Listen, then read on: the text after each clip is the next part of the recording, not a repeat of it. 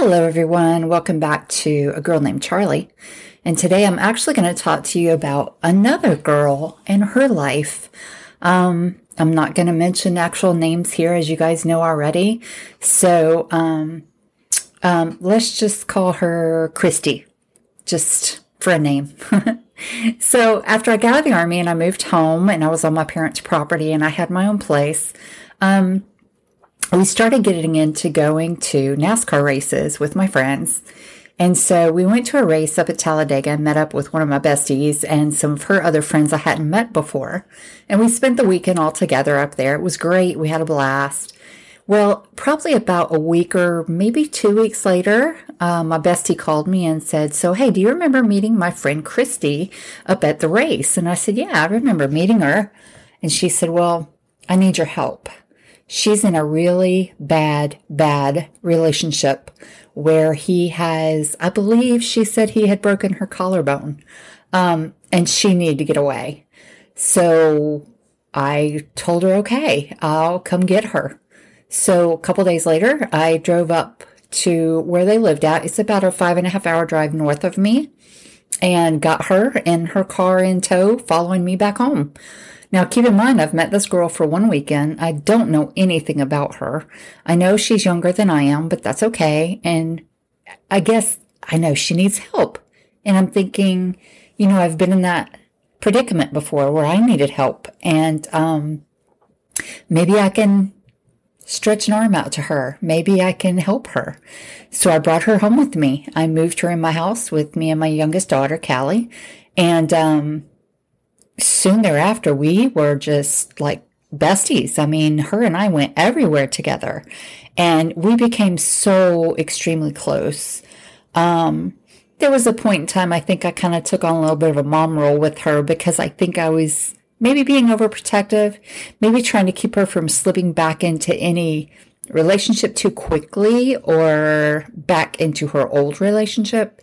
So, but she got a job and she met new people and we went out on the weekends and we laughed at stupid TV shows together and we had a blast. We really did. And I know some of my family thought, oh, she's more than a friend. She's a girlfriend. Well, we're not like that. But anyway, we were really just super, super close friends. And I got to tell you, I've watched her blossom through her life since then. And no, I am not taking credit for that by any means. So don't take it that way. Instead, I'm just telling you the story of how we came to be. But I have watched her step up and take control of her life. And she is in such a good position now.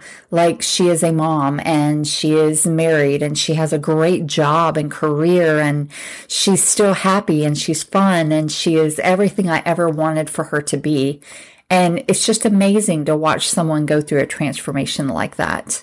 And it is tough to think back of where this started with her because it's scary to think that somebody went through the things that she went through and the mental strength that it took for her to make a decision to leave that and to come to somewhere where she didn't know where she was going. She didn't even know where I lived, until we got here.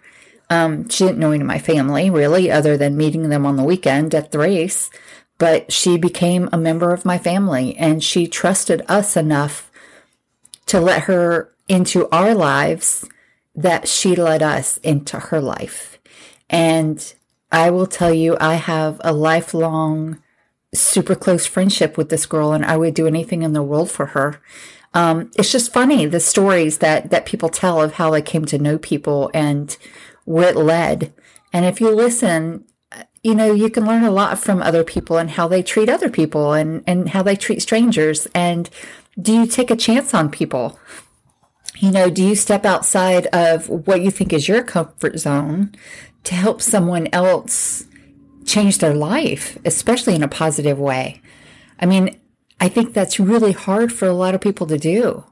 And I'll say, I think it was a little bit hard for me, but not really. I don't know. I felt like it's what I was supposed to do. And so that's what I did. And, I've had other people in my life as well that I believe I had to kind of lend a hand or pull up. But then I've had people in my life that pulled me up as well, as does she, Christy, now. If I've got a down day, a down time, she's pulling me up. When I lost my mom, she was right here with me and helping me try to deal with things and figure out what to do and try to get my mind straight. I mean, nobody's perfect. Nobody has all the answers, but to have best friends that would put their life on hold for you is just above and beyond anything you could ever wish for. And I just wanted to share that story with you. She means the world to me. And to know where our relationship started is kind of crazy. But to see where she is now is just, it's amazing. And I think that's all we ever want is to see people be happy and healthy and have a good life and not have to struggle so hard just to make ends meet. And she's there. She's doing great. And so this is to you, sweetheart. I love you. Always will. Will never regret anything. Will never regret stepping out and holding out a hand for you.